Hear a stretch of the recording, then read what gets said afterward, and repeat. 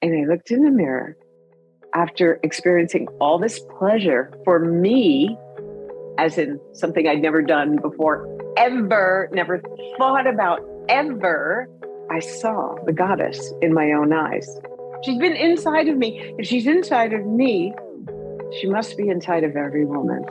Welcome to Better with Dr. Stephanie. I am your host, Dr. Stephanie Estima. This show is for women just like you with a deep desire for learning, self-actualization, and becoming more of who you already are.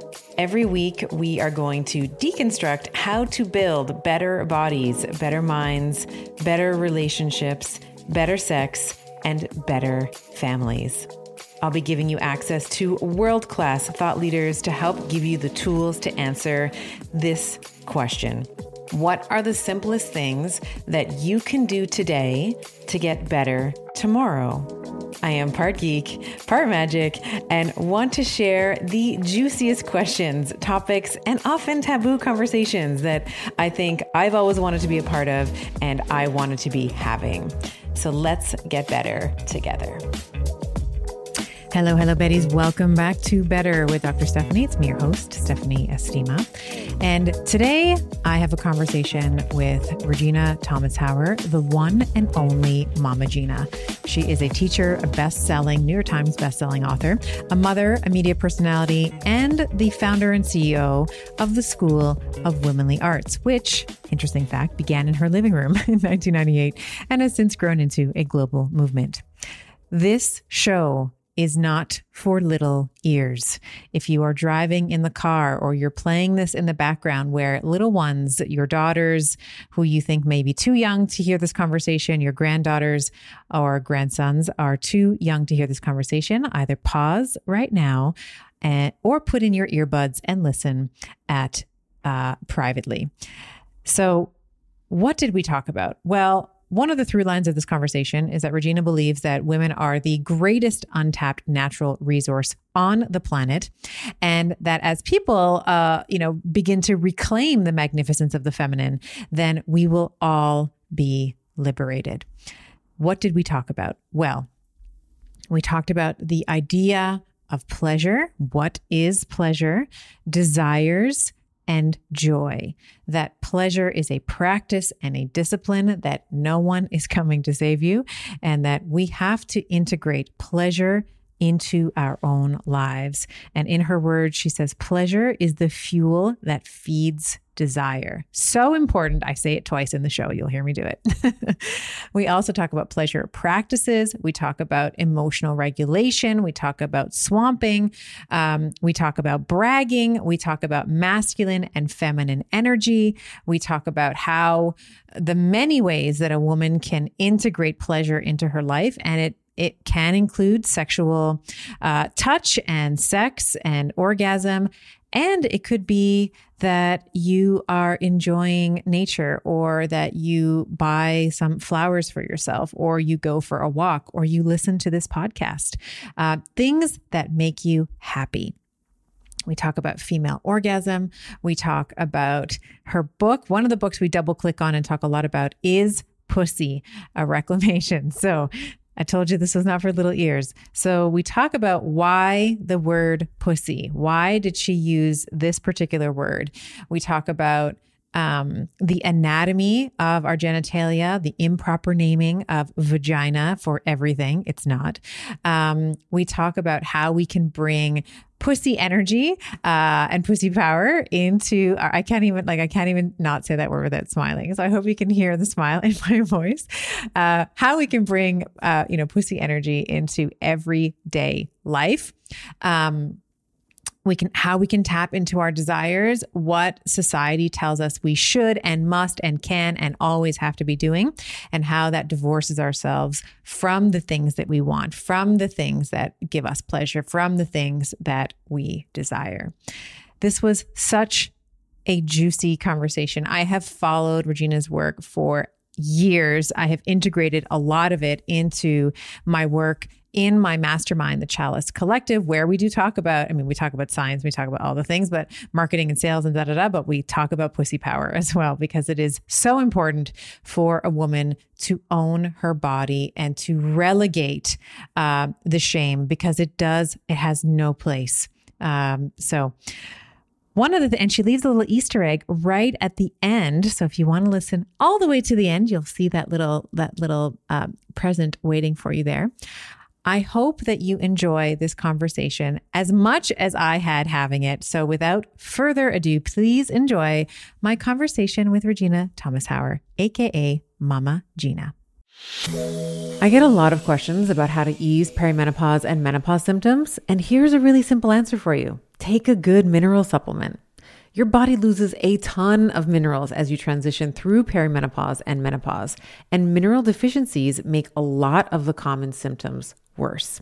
For example, if you're struggling with poor sleep, fatigue, joint pain, hot flashes, or any other side effects that are wearing you down, you might think about giving Beam Minerals a try. Their full spectrum mineral supplement contains every single mineral that you lose during perimenopause and menopause. And there is a meaningful dose here with close to 100% bioavailability. All you have to do is take a shot of liquid every morning to replenish your mineral stores and ease the symptoms that you might be experiencing. Beam Minerals just taste like water, and you'll feel the difference within a few days. Head over to beamminerals.com and use the code BETTER for 20% off.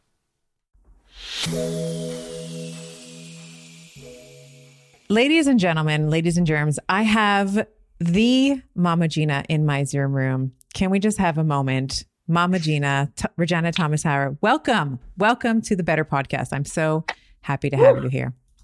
So delighted to be here. And by the way, it's Regina.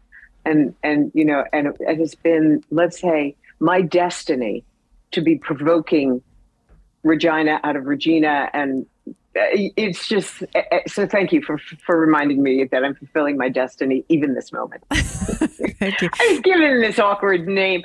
Shout out to all women who've received awkward names and have a lifetime of growing into them. It is a worthy effort.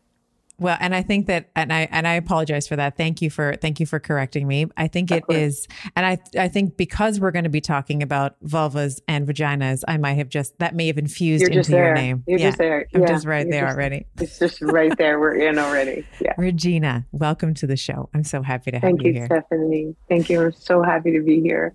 I just feel our sisterhood. I'm ready to cruise.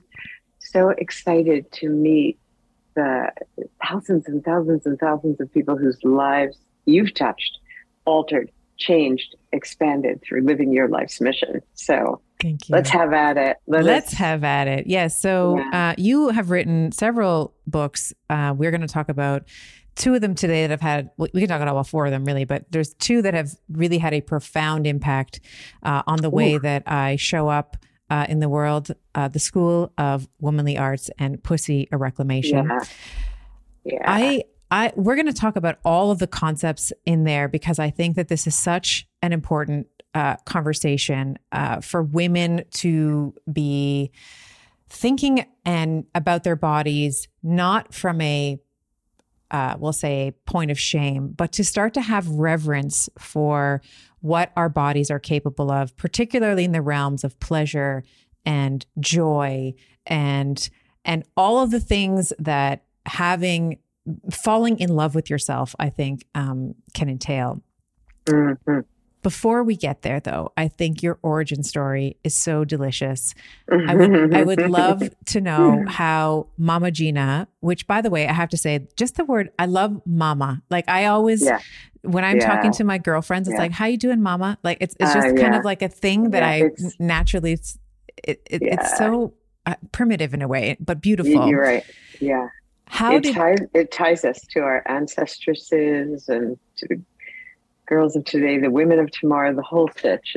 I'm so happy you love that word. I do too. I love the word mama. And even my boys, it was their first word, mama. Yeah. You know? That's it's like almost like the first couple of sounds that we're able to make too. How old are your boys?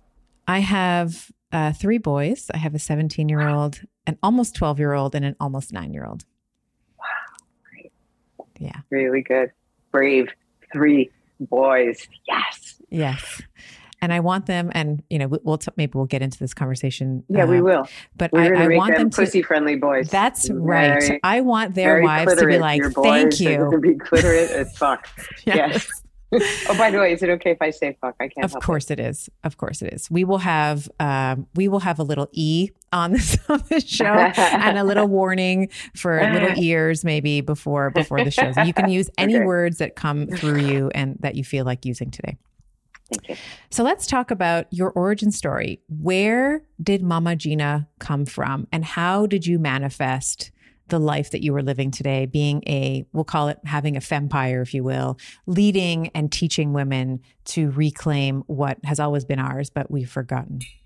Okay. I want to very specifically answer this to the women who are wondering if they have a purpose in their lives, or if they have a calling, or if there is some kind of raison d'etre for their being, right? And I want to say that very often our callings can start with a tremendous amount of pain. And so it's important, even if you're going through a hard time as you're listening to this podcast, or even if you feel that you're in a really dark place or confused or lost, cherish it, because it will be the seeds of your becoming.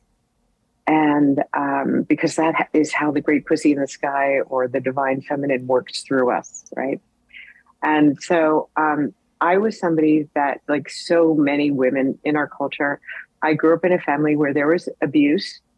And so I had experienced that from the time I was a baby. And I didn't really know it because, like, it was just my family, so you don't put those things together. But what happened for me was, when I was a little girl, I think I was around 5 or 6, I was so unhappy. And I realized I wasn't even looking forward to the day. And I was like something is fucked up in a world where a little kid is not looking forward to the day. And I got to figure that out and make it right. And I know, and then it kind of, like, those kinds of things, they are flashes, and then they walk away from you, and then they come back. But right around that time, the goddess, or my imagination of the goddess, one or the other, both, would come and sit on my bed.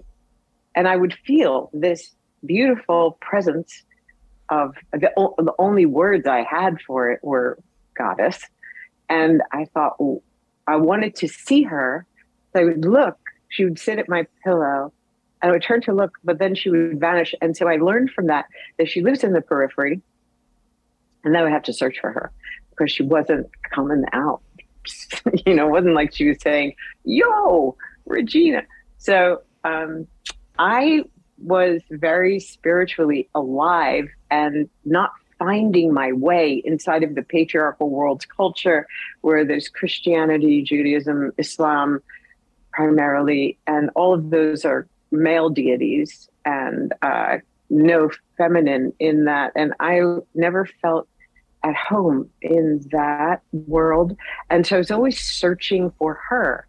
And the search kind of would come and go. I would look in, go to churches or other temples to try to find the divine feminine. Of course, there really wasn't anything. And what happened for me was I became, because I guess of the abuse patterns that weren't really dealt with, as I got out of college, and I kind of lost all of my confidence, and I was depressed and disenfranchised and disconnected from myself, and filled with so much self-doubt and so much self-hatred that even though I came to New York to be an actress, I couldn't even audition because I didn't know who I was as a woman. And finally, after a number of years of kind of being a hermit and disconnecting from the world of dating and relationships, and disconnecting from my family, and researching the ancient goddess traditions through the work of Maria Gimbutas and Joseph Campbell and Merlin Stone and all those beautiful people that have researched ancient goddess traditions, it wasn't adding to my happiness. And so I actually auditioned for something. And when I did the audition, it was for the Actors Information Project. And when I did the audition, they said to me, "You're a good actress, girl, but you have no sexuality at all in your performances or your presentation." And so I was like, "Oh shit, well, I got to get some sexuality, so I better take a class." And someone introduced me to a class given by a school at that time called Moore University. And it was a class that changed my life. Why? Because they gave us a homework assignment. And it was a bunch of beautiful, brilliant aging hippies that were talking about stuff I'd never heard of. Sex, sensuality, expanding your pleasure. It was the distinctions between men and women, orgasm. It was like, whoa, I was like the most shy, repressed creature in this classroom. But the homework that night, the assignment was to go home and give yourself an experience as if the most important person in the world is coming to visit you, but it was secretly you, and you buy flowers for yourself and some foods to connect with all 5 of your senses. So I bought like chocolate and bubbly water and salted almonds and made this beautiful display and made a bath for myself, tidied up my space, put on some music. And then there was a part of the homework where you're supposed to look in the mirror. And I looked in the mirror after experiencing all this pleasure for me, as in something I'd never done before, ever, never thought about ever. And when I looked in the mirror, I saw the goddess in my own eyes. And I was like, fuck, that's where she's been hiding all these years. She's been inside of me. If she's inside of me, she must be inside of every woman.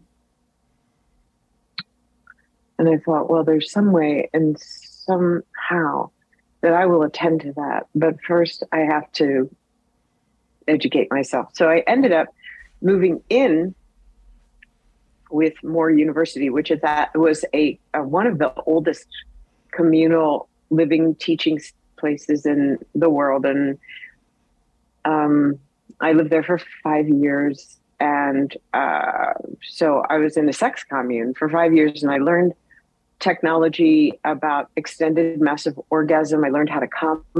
You learned how to orgasm there. It's a special technique called the extended massive orgasm technique. Okay. And the thing about it is, like, I could train my body to come for an hour more. And that was really the basis. Like, that was the game changer, the life changer, the whole point for me. Because once I started to locate my body's ability to receive pleasure, it was like the portal to my divinity, the spiritual portal opened wide. And it was something that I was in control of. It was not dependent on a partner. It was my pleasure that was the portal. And I learned so much there. And so when I left there, I combined all of my studies with the ancient goddess tradition, along with orgasm. And then, of course, I ended up studying the courtesans of great gusto. And so kind of put the whole thing together. And when I gave birth to my daughter, Maggie, years later, I bet you felt the same way. I felt so grateful to my ancestresses for making me possible. I felt so much responsibility for the girls of today who will be the women of tomorrow, because I had a baby girl. And so I thought, well, I have to do something. Maybe I will start a school for women. And because I had just become a mama myself, I thought, I know, I'll call it Mama Gina's School of Womanly Arts. That sounds nice. And so that's how she got born. The school got born right around the time my daughter. It was kind of like having twins. Baby on one knee, School of Womanly Arts on the other, but it all worked out. I love that. I think that is such a, there's so many points while you were talking that I was just making notes here that I wanted to come back to. I too, like you, so I grew up Catholic, and I remember it's like the holy, it's the Father, the Son, and the Holy Spirit. So there's no Right. woman. When I was in school, we were taught that Mary Magdalene, let's say, she was this, whore that was like Right. just completely disgusting. And Right. he took pity on her. And of course, we know now with, at least some recent discoveries, that she was actually an apostle, and like probably the apostle to the other apostles. And, we won't necessarily go down that rabbit hole, but I too remember thinking like, why isn't there anybody that looks like me, in religion, let's say. Yeah. And then I remember this as a girl, as a young girl, even on television, I'm like, why doesn't anyone look like me? Like everyone seems to be just sort of in that they all look the same. Like everybody looks the same, and they don't look like that. Diversity was really missing. Yeah. And I love what you said about orgasms being a portal to the divine. And I want to double click on that for a moment, because pleasure, and you mentioned the word a couple of times, so I want to go there. Yeah. Pleasure and joy, these two words, I think, for driven women. So I through my own, trauma and coping mechanisms as a child, became incredibly, we'll say, masculine, energetically masculine in like my pursuits and my control and my ability to predict the future, by kind of controlling my environment. And so this idea of pleasure, of slowing down and enjoying, like you were saying, I bought myself flowers, and there was oils, and there was music, and I put on a beautiful, all of that, we'll say a former version of myself who I have so much love for, that scared little girl, would be like, oh God, this freaking waste of time. Like just get to the studying or get to the, so maybe you can define just as a starting point, what is pleasure?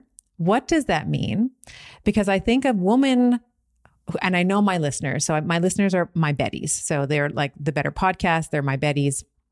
They will go right to, well, if I start feeling pleasure, then it's going to become hedonic, and then I'm never going to do anything again. And all I'm going to be doing is like playing with myself all day long. And, not that there's anything wrong with that, but they kind of go to the extreme where they're like, well, I'm not going to get anything. I have to be, I'll become a different person. Everything will fall apart. And so what is pleasure, and what can you say to my Bettys who I know are thinking that, because I know that type of thinking pattern. Oh my goodness. I so hear you. I so hear your Bettys. I so feel you. I was that woman myself. And I think there's a lot of terror around the feminine. There's terror around our sexuality. We've been taught to feel so much shame around our bodies, around our sex, around our desires. The feminine has been pornographied inside of this culture. So it's all righteous. But pleasure actually has nothing really to do with sex. It's choosing to pay attention to what brings you joy, what lights you up, what thrills you. It could be as simple as watching a sunset. That's so pleasurable, so delicious. Could be taking a Epsom salt bath after really long day. It could be the smell of your baby's head. It could be like a rocking orgasm, or like the crazy sex you just had with your lover as well. It's any time that you turn on your neurotransmitters, including beta endorphin, prolactin, serotonin, and your body floods with all of these beautiful pleasure hormones that kind of bathe your cells in this delicious bath of ecstasy. And as opposed to where we normally are, which is we flood our bodies with cortisol, which is the stress hormone. And we usually, especially if we're working, we have kids, we have families to take care of, it's really difficult to accomplish all the things that are ours to do, even in a day. So women are more stressed exhausted, overworked than ever, meaning more flooded with cortisol, which is why it's so important to choose pleasure and to insert the discipline of pleasure in your life as frequently as you can, simply for your health. And it's tricky to remember when we've been warned against it our whole lives, but it's actually super simple once you kind of get the hang of it, because it could be, for women, we're so easy. This is how easy we are. All we have to do is hear about a pleasure that a friend of ours is having, and we're like in a state of pleasure, which is why I have a practice called bragging in all of my books, because when women celebrate themselves with other women, it takes everyone higher. So, it could be your favorite mug that you have your tea or your coffee in that brings you pleasure. It could be as simple as like just looking at yourself literally right now and then winking. Just winking at yourself. It turns you on. It's just flooding your body with the tiniest little drop of turn on, which is so supportive of our health, our immune systems, etc. So pleasure is scary, but it's very worthwhile. And necessary, I think. And necessary, yes. You talk about this idea that a woman who is turned on and tuned in is, one of the more, we'll say, I'm paraphrasing, but like a powerful force in the world.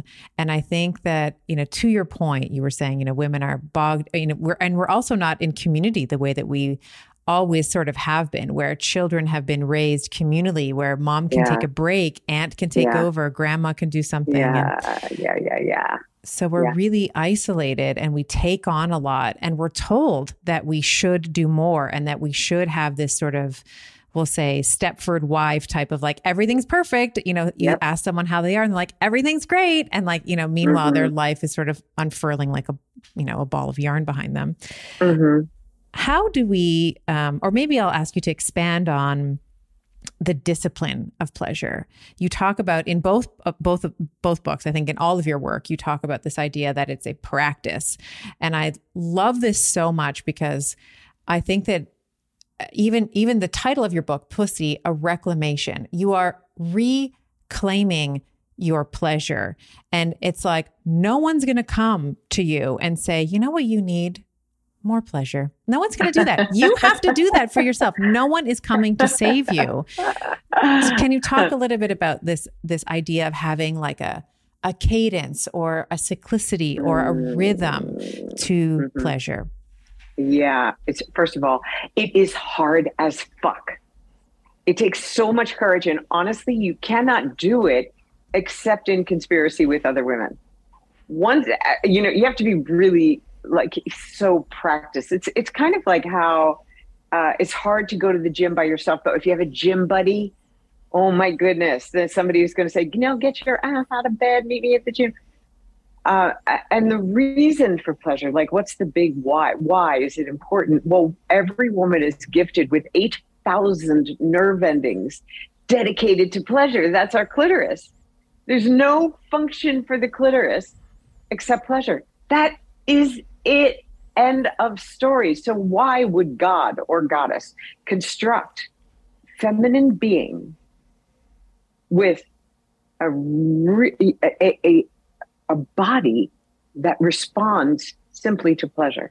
That's her clit. It's different from a guy, right? Because a cock, it's a multi-tool. It pees, it ejaculates, like it's busy.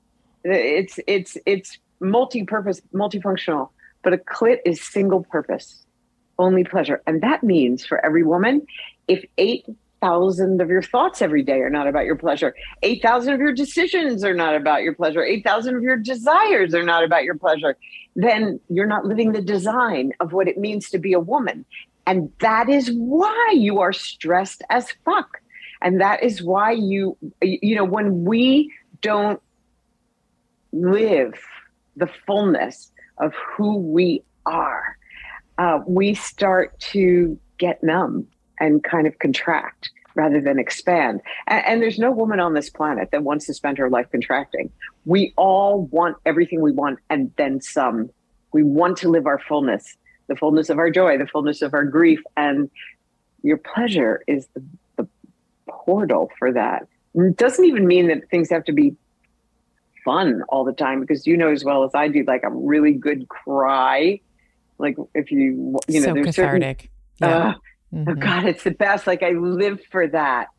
So, among other things. So how do you practice the discipline of pleasure? So how you know, it becomes like something that requires, it's not difficult in terms of like, you have to, you know, go to a dance class and then a meditation practice, and then you have to self-pleasure. It doesn't take hours.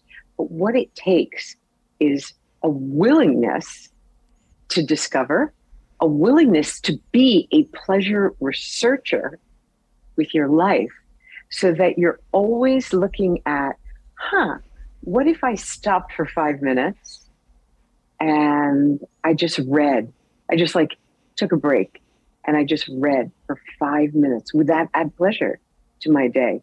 What if I had my lover come over like I did this morning at 10:30 before my day started, so that I could have a delicious hot encounter before my meetings and all the responsibilities of my day? What if I chose some beautiful, because it's summer now, what if I bought at the farm stand fresh peaches, which are just coming into season, and those beautiful tomatoes that happen only in the summer, and I made myself a magnificent salad for lunch today. Like, that's attuning to your pleasure. For me, it's always dancing. Pleasure always involves dancing. I cannot move through a day without having a dance break, without dancing a lot. 30 seconds of dancing, it will instantly turn you on to the magnificent creature that you actually are and reconnect you to yourself, because that's what pleasure does. It reinstates our divinity. We know who we are. And from the experience of pleasure, you can solve all of life's problems. And the difficulty is, we've been taught to address the problems or the challenges when we are in a state of discomfort, pain, anger, unhappiness.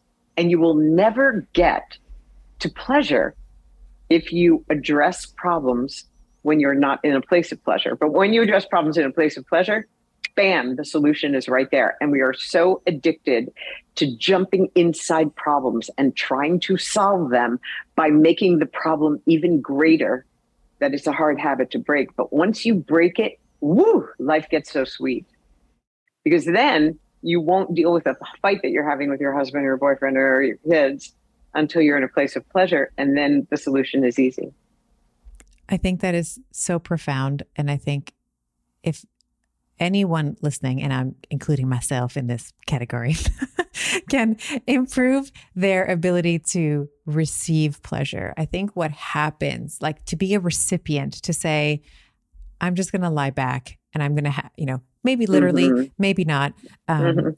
And I'm going to let that feeling of having, so you were saying, the peaches, for me, my little thing of pleasure is I have these beautiful Vera Wang cups every morning. I go outside, I have a little espresso. I listen to the little birdies. I look at my garden that I was working on. Like, that is it's my little happy time. It's not long. It's how long it takes you to finish an espresso, 5 minutes maybe, but it starts my day. I get some sunshine. I'm happy. And I think that you, when you keep these appointments with yourself, when you said, will I read for 5 minutes? Will I have my lover over? You start to, at least my experience, and maybe you can contribute to this because you've seen thousands of women go through this process, but it begins to fortify your relationship with yourself. And you said something really important, which I want to kind of blow up a little bit, which was that we've been taught not, I grew up Catholic. So it was like, I used to think that getting into a pool, I could get pregnant. Like we were always taught, like, don't look there. It's like only when you're married, that kind of thing. Like it's weird. It's like, you're going to, things are going to, like, it's sort of like this place of sin, right? Yeah. The original sin, right? And I think that when you can start to, if you're a Catholic, that I'm not saying not to renounce the religion, anything like that, but I think that there are some messages within not just Catholicism or Christianity. I think there's like some through lines, as you were mentioning, through Islam and Judaism that are all kind of intertwined with each other that tend to be more patriarchal in nature. Yeah. Mm-hmm. And if you can heal your relationship with your body, and you may be able to speak to this in terms of your experience, but almost every woman I've ever come in contact with, whether it was in a patient relationship, I was counseling them for some reason, they are divorced from their bodies. Like I always talk about it, like living from the throat up, like they're just here and up. They're always in their head. Sinking into their body feels like you're sinking into the abyss of the unknown, and it's scary. Talk a little bit about how pleasure can potentially, and becoming more somatic, can help fortify that trust, let's say, or your relationship with yourself. Mm-hmm. I think it is, you have said it, sister, is the singular task for a woman in her lifetime is to reconnect with her body. Here's the thing, when we are embodied, what that means is you are home. You can not just feel your own body, but you can feel your connection with Earth, our mother. You can feel your connection with all living beings, with nature. You feel your divinity. And one of the tools that the patriarchy has for taking control of women is, a woman living in a patriarchal world culture. She can't be a man, right? But she uses the male standard to measure herself. So she sees that she's not measuring up to the masculine. Meanwhile, the feminine, in my opinion, is functionally superior to the masculine. She begins to actually take on all of the negative conditioning that the patriarchal culture has regarding women. So she doubts herself. She hates herself. She looks at her body as though it's wrong. She thinks she should be thinner, taller, younger, older, whatever it is. She begins to replace that beautiful self-love that every baby is born with self-deprecation and shame. Sodium is an essential nutrient involved in the maintenance of normal cellular balance, the regulation of fluid and electrolytes, and your blood pressure. Start your morning right with a refreshing, salty tonic of LMNT.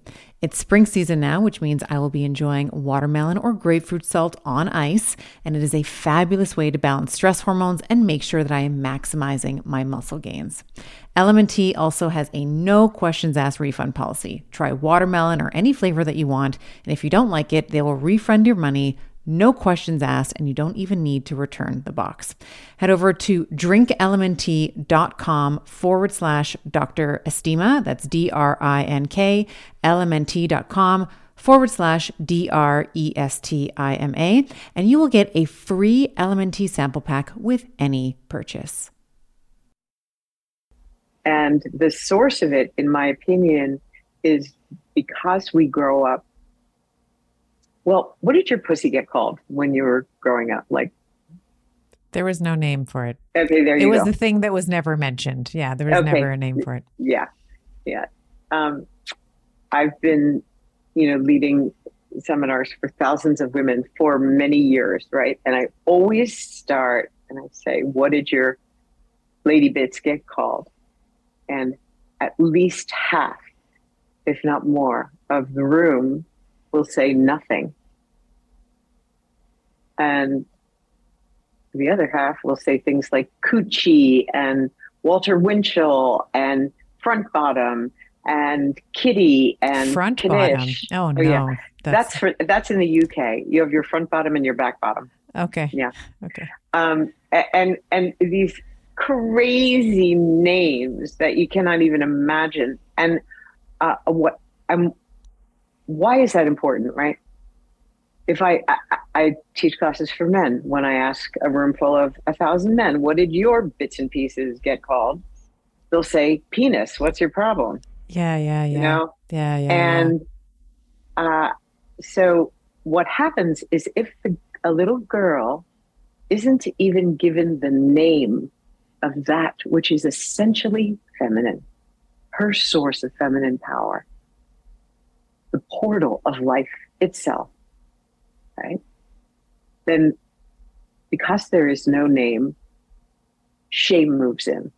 And she knows if it cannot even be named, it must be so horrible and so dreadful that I must be wrong and my body must be wrong. And she replaces self-love with shame. And that divides a woman from her body. And, and it's also, I just want to mention for all of you moms out there, I don't recommend that you call your daughter's seat of feminine power a pussy. I recommend using not vagina, because vagina is something that only your gynecologist can see with a speculum. It's the internal portion. Vagina means sheath. It's the thing the sword goes into. It's internal. It's not external. Yeah. I recommend using the word vulva because that's the truth. The vulva includes the outer lips, the inner lips, the clitoris. So when we, language is so important. It's so important. Language is so important. When you erase, when you don't even have a name for it, and you can't refer to it without saying front, bottom, coochie, whatever those words are. Yeah. Man, like how are we supposed to ever connect with ourselves if you can't even name it? It's basically a linguistic clitoridectomy. Yes. And and we perpetrate that, and it's staggering, and it has such profound consequences that women will spend their lives trying to reclaim that connection that was, instilled in them the moment that name. I mean, Jesus said, in the beginning, there was the Word.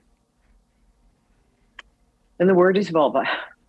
And the Word is vulva. He didn't say that. But I know. I wonder if we read the Mary Magdalene scripts if that's Oh my gosh, I love that. And the Word is vulva. Well, I mean, that brings us to pussy. Okay. So I have a mastermind of female practitioners that I teach. We do all things science, help them with female protocols. But the one thing that we talk about, and this is where your work has profoundly impacted me, is this idea of pussy power. And it took me a long time to feel comfortable even bringing this up as a topic. Yep. However, I do think that it is a very important one for women to understand, irrespective of whether or not you want children, your anatomical gift, let's say, to create life, that we create all the time. And when you are connected, as you've been saying, to the seat of your pleasure, to your pleasure centers in your body, like your clitoris, like your clit, as you said, that's such a cuter name than clitoris. Then really the world is our oyster. Then we can create and call in. Like I was saying to you on the, before we started the show, I said, we'll make sure that we talk about this. I talked about this with Emily Fletcher, who introduced us. We just bought my absolute dream house. Like this is the house I manifested. It's just luxurious in it's everything I've ever wanted. And so good. When we were when we kind of came to some of these, we'll say difficult points in the negotiations and stuff, I was like, I need to march myself upstairs, get my vibrator and make this happen. I need to make this deal happen. And I didn't have a name for it. I feel like I've been doing that. Emily calls it sex magic. Yeah. And I never had a name for it, but this is what I mean when I say that we have the ability to create a reality or call it in, let's say. Can you expand on this idea of, first, the word that, why the word pussy? Why have you found, I think it's like such a cute name, but it has its origins in such derogatory connotations. Why is it this word that that you've chosen to kind of reclaim versus, the C word or the T word or all the other words? And once we've maybe defined that, what your, owning your pussy power, let's say, and owning it can do for you in your life. Okay. Yeah. And I do want to go back to you, the house, the sex magic, Emily, the whole thing. Yes. We're going to have like a little swoop. All right. Let's do it. But why pussy? Because basically at heart, I'm a researcher, right? And in teaching over the years, tens of thousands of women live in my classroom, I notice something. When a woman says vulva, says vulva, nothing happens. But when a woman says pussy, it lights her up. Please, everyone who's listening to this podcast right now, just say it with me. 1, 2, 3. Pussy. Pussy. And you will giggle. You will instantly giggle. It is, we know it's a little bit naughty. It's a little bit sassy. It's a little bit outrageous. It's a little rebellious. And it is also a connection to that portal of divinity and pleasure. So it's kind of an act of reclaiming the feminine. And there's a lot of joy in that word. I do not know why. I would have been really happy if it turned out to be vulva that made women light up and turn on and be delighted, but it is not. Because there's something about the nature of women. We love to be rebellious and we love to be outrageous. And that spirit is contained right now. It may not always be. In 100 years or 1,000 years, maybe the spell of ecstasy will have worn off because we'll all be so pussy friendly and pussy fabulous and pussified. But right now, pussy fabulous needs to be a t-shirt. I think that needs to be like a handbag. Yeah. I love it. Pussy fabulous. Yeah. So I watch women and I watch what lights them up, and pussy lights them up. And I think it's also really fun. Like when a woman will give, she'll take my book and she'll be like, here, I want to give you pussy. It just makes her feel like such a badass and a little rebel and a kind of a guerrilla pleasure warrior woman. So somehow it works. But honestly, it was not my choice. I just saw what through observation. Okay. Yeah. And I actually had to stop my kid because, my kid grew up in the School of Womanly Arts, and, all she wanted to do was, her favorite song was "My Neck, Not Back, Lick My Pussy and My Cracker." I'd be like, Maggie, shut it down. Do not bring that to kindergarten. I love that. That's so cute. It is really cute. She's grown up just fine. And you have your mom working with you too, don't you? Isn't she? She's been my employee for many years. Yes. Yeah. She's necessary because I sometimes plug women in. I don't know why, but sometimes I do. And so she's always there in the classroom when I teach, and she'll, receive a woman's, usually it's her tears about some way in which her heart was broken about her body or her sensuality, and then allow, it's good to have the grandmother. I like having the ancestresses, the elders of our community, the crones, in the room with me. Oh, we need that. We need to have matriarchal. We need to, I think that there's, to your point around kind of the patriarchy, like once a woman, I hear this all the time because I teach a lot about menstruation, perimenopause, menopause, and a lot of women in their perimenopausal and menopausal years will say, once I turned 45, I was basically Like, it's just age. It doesn't matter anymore. This is part of it. Like the doctors just kind of like, are shooing them out the room.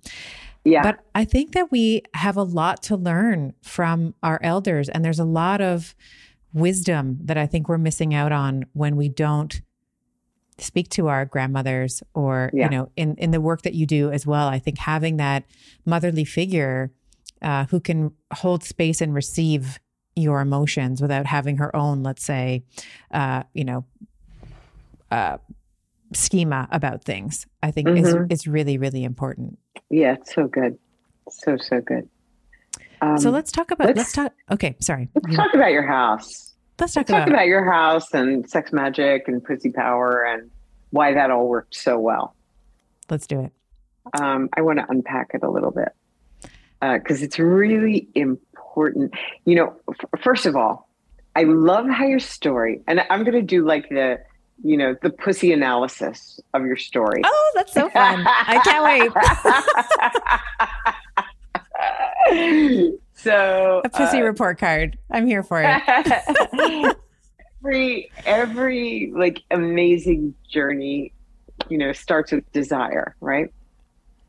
And as women, we have not been taught to really pay attention to our desires or honor our desires. We've been taught, to do what our boss says or our husband says or our families say. We're not taught to, when you're a little girl, did your mother ever say the most important thing, my darling, is your desire? Pay attention to your desires. We don't really have those conversations because most of our mamas didn't have positive relationships with their bodies or their sensuality and or their desires, so desire is truly crucial. I think women are the greatest untapped natural resource on this planet. And the way you tap this natural resource called a woman is you allow her to connect deeply to what it is she longs for. And what you long for is really, it's not selfish. And we all think like, oh, I don't want to appear greedy and I don't want to want something. I want to kind of keep a lid on my desires. I don't want to want too much. But actually, if you think about it, like a desire it's not just you. Did you create yourself liking, I don't know, are you a vanilla or a chocolate person? I'm a pistachio person. Oh, are you a Van Leeuwen's pistachio person, that non-dairy ice cream? Have you ever tried that? I have not. No, I don't know. It's a must. I liked the gelato, but now I'm going to write this down. I have a little notepad here. Van Leeuwen's. The Van Leeuwen's pistachio non-dairy ice cream. So good. I'll have to report back. Yeah. But if I had to choose, it would be chocolate. Okay. And, or no, you go with pistachio, but did you create that in you? Was that you?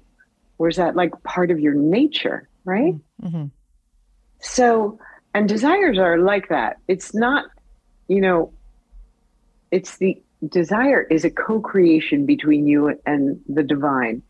It's part you and part that which is greater than you. If like for me, wanting to be Mama Gina or the Pussy Queen or run the School of Womanly Arts, really wasn't. I was actually, once I kind of thought of it, I was like, oh, this is going to be terrifying. I probably shouldn't do this. But it pulled me.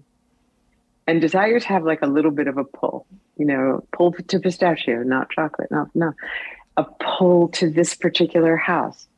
There's something about that where it is the longing that lives within you. And for some women, it might be the desire to have a baby. It might be the desire to meet your person, or it might be the desire to have many lovers. It might be the desire for world peace. It might be the desire to slow down climate change or stop global warming. It might be, it could be anything. And the thing is, it's so important for a woman to pay attention to her desires, because since it is that co-creation between you and your divinity, taking those desires and then setting them on their feet will in some way not only serve you, but it will serve the collective. It will be of great service to this world and this planet when women surrender to their desires. And the fuel that feeds desire, because very often when we have a desire, we think, oh, wow, that's too big. I'll never get there. You know, when I shouldn't want that. I should be happy with what I have. Yeah. Yeah. And so we shut our desires down rather than feed them. And you, my love, you had this wild intuition. You were like, I need to feed my desire. What shall I feed my desire? Pistachio ice cream? No, I know what I'll feed my desire with. Orgasm. Yeah. Why that was genius? Because pleasure is the fuel that feeds desire. Desires shut down when we don't have pleasure. Pleasure is the fuel. I'm just going to repeat that. Pleasure is the fuel that feeds desire. Yes. So, for example, let's say, another example. Let's say you want to have a baby, and every time you think of that, you're like, oh, I can't have a baby. I'm still single. How am I going to find it? What do I do? I know what to do first. I have to find like a wife or a husband or what? I don't want to have a baby on my own. Oh, forget it. I'm not going to have a baby.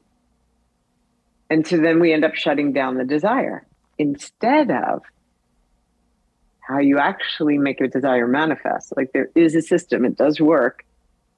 It's when you continually are pleasured by the thought of the desire.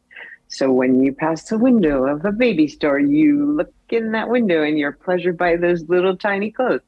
Whenever you see somebody pushing a baby in a stroller, you're like, oh, hello. You're filled with joy whenever you think about that, or you want to fuel that, which is what sex magic is.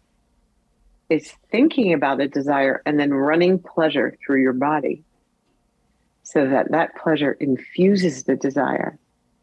And allows that desire to manifest with more velocity. You're getting your ego out of the way because your ego is the thing that will shut it down. And you're allowing the vortex of the divine, meaning pleasure, to connect you even more powerfully to that which you long for. So it's a little bit of a reversal of how we normally do things because it's not always about really working hard. Sometimes it is. Sometimes it's a combination of pleasure and hard work. But it's always going to be a great addition to your ability to manifest what you long for if you use pleasure, as you so beautifully demonstrated in buying your house. Ba-bam. So well done. Ba-bam. And I think if you don't, I mean, what are the we'll say, if you don't own the desire, right? Mm-hmm. If you're not owning your desires, if you're saying, oh, it's not time for the baby, or I can't own that house now, or, you know, whatever it is. Yeah. At least my observation has been that it leads to resentment. Like, yeah. It's almost like the desire becomes rancid in a way when we don't, you know, you said pleasure is the fuel that feeds desire. It's almost like pleasure is like the fertilizer that allows it to grow. And if you don't nurture that seed and allow it to grow, it just withers, dies. And then actually what happens to a woman is instead of expanding her life force, she'll start contracting, and there'll be less and less and less desires, and she will begin living a life that's really not her own. She'll be doing what other people think she should do or what other people say, but she won't be living her destiny. Yeah. And I think that's where we can kind of get into the shadow side of the feminine, where you kind of get this sort of bitter, maybe resentful, passive aggressive, nipping kind of individual that I've unfortunately seen in some sort of older, we'll say, archetypes of women who've been in marriages that they maybe should have left, or, whatever. So I think it's an important, I don't want to say warning signal, but I think it's really, really, really, really, really important to pay attention to your desires, because I have never wanted to play basketball. Like, there's a reason for that. There's a reason why I talk about menstruation and the cyclicity of eating and fitness as it relates to menstruation, ovulation, et cetera, through the arc of a woman's life. There's a reason for that. And, you said at the top of the hour, or at the top of our conversation, it usually starts in pain. And it's without kind of going into the sordid details, like very much my own just apps. Felt like I was being tortured by my period every month. Like, this was the curse for being a woman. And I think my own journey, hopefully my calling, as yours is to help other women kind of just reclaim and get rid of the shame around. Like I remember when I was in high school, like, if you had your period and someone found out about it, like, that was the worst. That was the worst thing. And can we just talk about our periods? Like, God. Oh God, I just had like this flash of period memory when I was not permitted to use tampons because my mother thought they would take away my virginity or something. Oh my God, I remember that conversation too. Yeah. Your hymen, like, they wanted the hymen to be intact in the, yes. So I'm on the swim team. And my mother buys me sanitary napkins with a little thing, the garter that goes around your waist and ties the thing on, and rubber pants or something, like a rubber bottom. Yeah. To keep it all in place. So I've got this thing sticking out of my Speedo when I'm going to swim practice, and I'm so humiliated. Thank God one of the older girls on the team took me aside, and she was like, dude, she probably didn't say dude, this was a long time ago, but the equivalent. It was like, she was like, hey, you got it. Like, that thing is going to weigh so much in the water. It's going to like slow your time down. Like, we need to get a tampon in you right away. So thank God for that girl. Thank God for that friend. Yeah. Debbie. Her name was Debbie. Thank God for Debbie. Yeah. So, but periods. Wow. So much period baggage. I'm so glad that you are in service to women in this particular way. It is so important. It is so needed. It is so necessary. Oh man. Let me let's actually build on that a little bit with the shame conversation, because you have I believe you call it swamping, where this is another practice where we can become we'll say friends with, or become intimate with our rage. And I think being a woman, we are often taught, like, how are you? I'm great. We're never really allowed to express anger. We're called, oh, is it that time of the month? She's a crazy bitch. She's the angry Black woman. She's like all the tropes, right? How do we get in touch with our shame, our anger, our rage, and how do we alchemize it for a force for good? Ooh. First of all, I think I want to say that everything that we've talked about today, whether it's desires or, connecting to your pussy power, all of it is most effectively accomplished in a community of sisters. That's why I teach. My classes are primarily only women, because I believe in women. I believe in sistering. I believe in women connecting with women, especially around the topic of pleasure.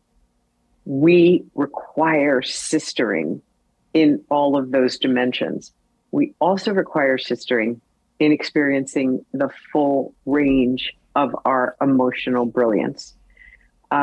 It's my conviction that every single woman is 88 keys of the piano of emotional range. We have our darkness, our rage, our jealousy, our fury, our grief, the depth and breadth of our grief. We have the most, light tinkling of the keys of the piano of giggling and being in joy. We have the middle range of like not knowing quite how we're feeling today. And as women, we've been encouraged just to play middle C. How are you? Fine. Now, how are you doing today? Fine. How are you? Oh, I'm fine. But imagine if you actually answered that question with fullness. I'm frustrated as fuck today. No one would know what to do with you. Yes. Be like, really? Oh, I didn't mean to get involved. Like, oh, wow. As they slowly back out the door. Yeah, exactly. Yeah. So I have found like one of the most powerful things for women after they read, especially Pussy Reclamation, because I do a lot of swamping in there, or even when they do it as a book club and then they can practice swamping, or I actually run monthly swamps for free for anyone with something called a sisterhood series, because I think it's so important for a woman to connect into her emotional range. And what swamping is, it's a practice that you can do by yourself, but I don't recommend it. I think it's most effective with sisterhood, where a woman chooses to connect with her emotions. I mean, right now, can you think of one or two things you're pissed off about? Yes. Okay, there we go. Can you think of one or two things you're frustrated about? Absolutely. Yeah. Okay, there we go. Can you think of one or two things that you're sad about? Yes. Yeah. How about really pleased about? Yes, very pleased. Okay, there we go. Yes. So we are always everything. We are always everything. There's always something to swamp about. There's, all we have to do is think about Earth. And I just read today that the monarch butterfly is onward towards extinction. I don't know whether to rage about that or grieve about that, but I know I have to feel about that. And so what swamping is, it gives a woman a place and a space. How you do it, you gather with women on Zoom or live. And I like to put playlists, and I have lots of playlist suggestions. And it's almost like I tune my instrument every day with this series of swamps. Like I'll play a rage song. I'll play a grief song. I'll play a turn on song so that I can see where I am, and then, because there's always something to grieve about. My mother's getting older. My daughter's about to move to London. There's always something to be ecstatic about. I'm so proud of my daughter moving to London all by herself right after college. Like, that's pretty cool. So it's like how I get to be the full expression of everything that I am is through this body that I've connected to by owning my pussy, which allows me to connect with and find right and approve of my full emotional range, rather than keeping a lid on my emotional range, which is what most women have been encouraged to do. So swamping is like the ultimate permission. It's permission to feel every drop of yourself with relish and with enthusiasm. We are not afraid of our darkness, just like we're not afraid of a thunderstorm. It's part of life. We are not afraid of a sunny day either. Like, it's part of life. It's great to be that ecstatic and open. And so it's connecting a woman to her true nature. That's the power of swamping. And I think there's a way that you can also level it up and level it down. Like, there's been some, times in my life where I have, needed that cathartic cry. And then I have been left like needing the day off because it's just taken over everything. And I just need to sit with it. And I don't think what you're suggesting is to do that every day. I am suggesting to do it every day. You are suggesting to do that every day. I totally okay. am. Okay. I totally am. Why? Because if I don't express it on the daily, then I could combust. You know, right. if I sit on my rage or my hurt or my heartbreak, then, you know, when I am in a big traffic jam and someone cuts me off, I could be a very dangerous, screaming, crazy lady in traffic, you know, or yell at, you know, waiter, and it's not the waiter's problem. I was stressed AF. So I think I personally, I do swamp every day.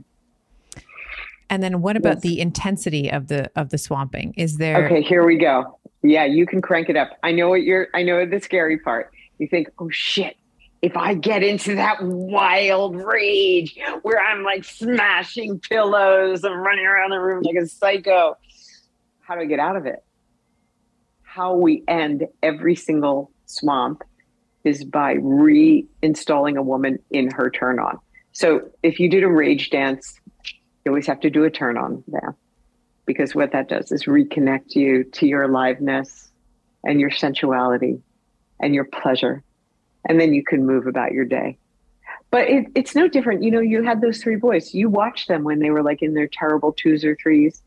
They throw big ass temper tantrum, throw themselves on the floor of the restaurant. And then they're fine. And then they're fine 2 seconds later. Yeah, and they're totally fine. Yeah. And they didn't even, and they're not even thinking about it. They're just like, oh, glad I got that out of my system. And then they move on. Oh yeah. That's very true.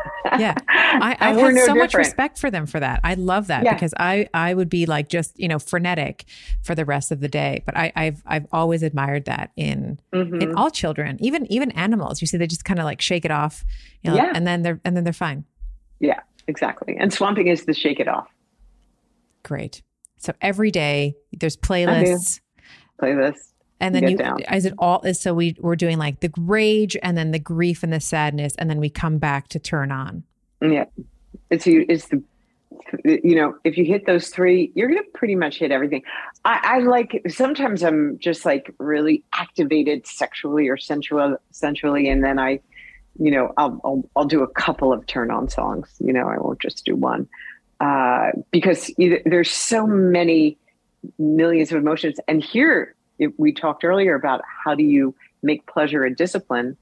One of the things I am always in the act of is I am always looking in my Spotify and adding music to my playlist. I'm like, oh, that would be a great song to swamp with. Okay. So, that is how I do it. It's another pleasurable thing. Swamping is another pleasurable thing that you can do. I love Shazam. I don't know if you have that app, but like when I hear a good song, I'm like, what is that? And then I as you said, like add it to my playlist. So good. So good. I bet you have great playlists. I have a lot of Spanish inspired playlists because to your point around dancing, when I'm in my hips, like when my hips are kind of doing like whatever they're doing, I am so I'm in my power, but I feel like myself again. So I think I'm doing a swamp. I'm not doing the rage thing, but like, I'm like, okay, I need to move a little bit. And I'll put on some, even like reggaeton will do it for me. Like just kind of a little bit of like, you know, Bad Bunny, and I'm good. Yeah. Okay, good. I want to come back to what you said about community, about how, you know, the swamping, let's say, you know, to be done in community, that this healing happens in circle. If there's a woman that's listening that's like, you know, where do I find these amazing goddesses, these sister goddesses that I know how you refer to them? Where do we find these women that are on the same journey as us? Because sometimes we're born into families and communities that, you know, we're the canary in the coal mine. Like we're just like, this is not the life for me. This is not, I'm the blue person and it's a yellow planet and everyone's yellow and I'm the only blue one. Yeah. How do we find other blue people? Well, first of all, come take one of my classes because I have the most amazing women. Secondly, anyone could come to my free swamp every month. It's called the Sisterhood Series. Another great way to do it. I have also seen women be the leader. For example, they run a book club in their small town. Maybe no one in their town has ever read Pussy, which is less and less likely because the book's been out a few years and it makes its way around. But start a book club, have women come over to your house, start doing some of those practices, even something simple like they get together for the book club. You brag with your sisters once a week or every day, and you start to celebrate what's happening in your lives. It's these little simple things that will start creating connection. And sometimes you have to be the fire starter, and sometimes someone's already started a fire. But I mean, I think that there's so many more female activated groups and experiences. I notice in my friend groups or in my daughter's friend groups, they'll do like girls' night out, where women will find so much nurturing and nourishment in one another's company. And then I think, let's say for someone to make sure, when women gather, we want to circle around the bad news because that's what our mothers and our did, or yes. our friends taught us how to do. Yes. We complain about our husbands, our jobs, our bosses, our kids. It's very easy to do. And I think that one thing that's really refreshing is being the instigator of pleasure in your friend group, and instigating bragging or instigating gratitudes or instigating flirtation, is instigating pleasure of any kind, instigating a dance break of any kind. That is so nourishing for the feminine soul. And any of us can do that. You're modeling it for other people and you're giving them permission. Yeah. It's like, oh, she's bragging about her house. She's bragging about her. I'm going to brag about something I'm really proud of. I just did blah, blah, blah, the weight room. I just did, I just had this really beautiful stuff. I think that that's also when we model it, we give permission to our sisters, to our friends, our cousins, our other women in our lives to show up as their, fully actualized selves as well. Yeah, exactly. All right. So let's, do you want to give me a brag right now? Do I want to give you a brag about myself? Yeah. I will. Yes, I will. I am going to brag that this morning I woke up and I punched out a new PR in the weight room. I did a hip thruster exercise. Wait a minute. What's a PR? A personal record. A new personal record of 335 pounds on my hip thruster. My goal is 400, and I was so proud of myself this morning because I put on the extra weight. I was a little tired, but I was like, I'll just see if I can do it, and was able to do it. And I was like, good girl, Steph. I was so proud of myself because it's a heavy weight. For real. Yeah. I was really happy with that. Real. Mm-hmm. I just want to celebrate you, like your strength, your determined nature, your discipline. That is amazing. And your body looks really hot, by the way. Thank you. Thank you so much. Would you like to brag? I want you to brag. Oh, totally. Yeah. I mean, I think it's good because we're modeling it so people see how easy it is. And by the way, what I just did was I uprode your brag. I gave you an upride, which is so much fun for a woman to receive the reflection of her own greatness. I actually have a friend that you should have on your podcast. Have you ever heard of Layla Martin? I have heard of her name. She came up in my conversation with Emily, and I was like, I need this girl on my show as well. Yeah, yes. She's a friend of ours too. And I brag with her every single day. We do not let the sun set without us each doing 3 brags to one another, because it's such, and it actually creates a very positive upwards trajectory, because we're always thinking about, oh shoot, I have to brag to Layla. I better have my 3 brags.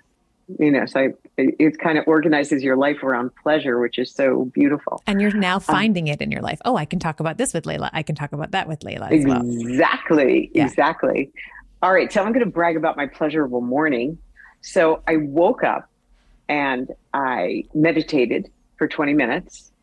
Then as I told you, I'm adopting my daughter's dog. but I'm taking dog training lessons from my trainer, and I'm learning how to calm her down. And I feel very proud of myself because in 1 week, we have made a lot of progress, and I'm turning out to be pretty good dog trainer. Really, she has some issues because she was a stray. And so and I'm with treats that I give her, she calms down. So I'm like, yes.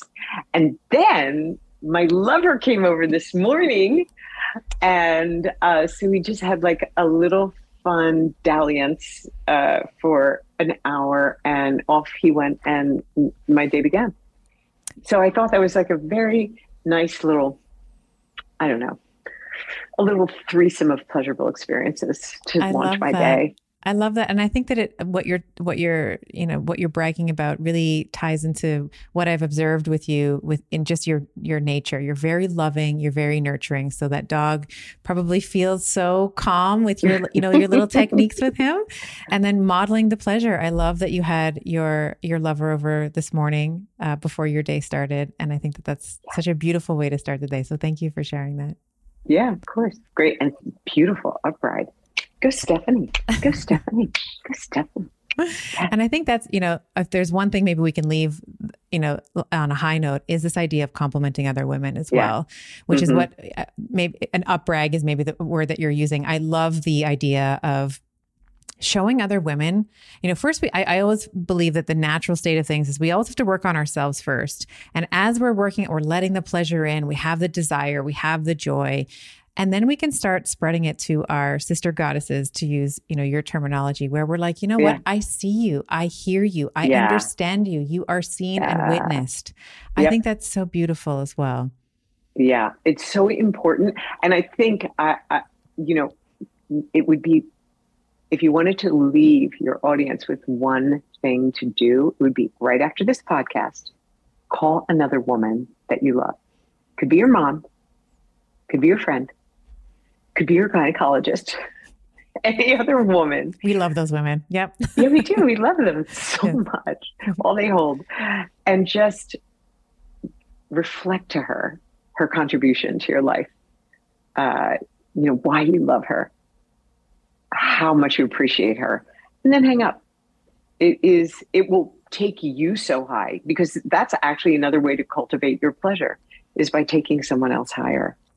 So it's a beautiful little practice. And then you could give her the task of doing the very same thing. And then you'll be part of spreading this virulent condition of pleasure and appreciation around this planet. And we sure could use it. And Betty, if you're listening to this and you've decided to take this challenge, tag Mama Gina, Regina Thomas Hauer is your handle, or is it Mama Gina on Instagram? It's Mama Gina on Instagram. At Mama Gina on Instagram, and tag me as well so I can see it. Instagram. Oh, yes. Oh, that's great. Great. So we will have all of your books, your courses, your series, your swamping as clickable links in the show notes. Very quickly. So are you, I know you're active on Instagram, because I watch your stuff all the time. Where can people find you and interact with you if they want to go deeper and learn more? Okay. They can find me on Instagram, and I respond to my DMs for real. I love them. They're so much fun. And then www.mamagenas.com, mamagenas.com is my website. And those are the two best places to find me. Although I think I'm starting TikTok. I think that's happening. We're going to do dance breaks on TikTok. I love that. This was so much fun, Stephanie. You are amazing. You are amazing. Thank you. You are too. I have been just delighted. Honestly, this is one of the highlights of my podcast, having you on here. I've been following you for years. Thank you so much for all the work you do. My pleasure. I'm looking forward to meeting you one day in person when I would love that. Yes. I would love that. Let's make that happen. Yes, absolutely. Thank you. All right. Mwah. And thank you to all of your listeners. Thank you for choosing to be Betty's and to make your life even better. All right. I hope you enjoyed today's episode. And I must give you the obligatory legal and medical disclaimer here. This podcast, Better with Dr. Stephanie, is for general information only. And the advice, recommendations we discuss do not replace medicine, chiropractic, or any other primary healthcare provider's advice, treatment, or care. In the consumption of this podcast, there is no doctor-patient relationship that has been formed, and the use and implementation of the information discussed are at the sole discretion of the listener. The information and opinions shared on this podcast are not intended to be a substitute for primary care, diagnosis, or treatment. In other words, guys, be smart about this. Take it with a grain of salt. Take this information to your primary healthcare provider and have a discussion with him or her to make the best choice that is for you. Remember, I am a doctor, but I am not your doctor, and these conversations are meant for educational purposes only.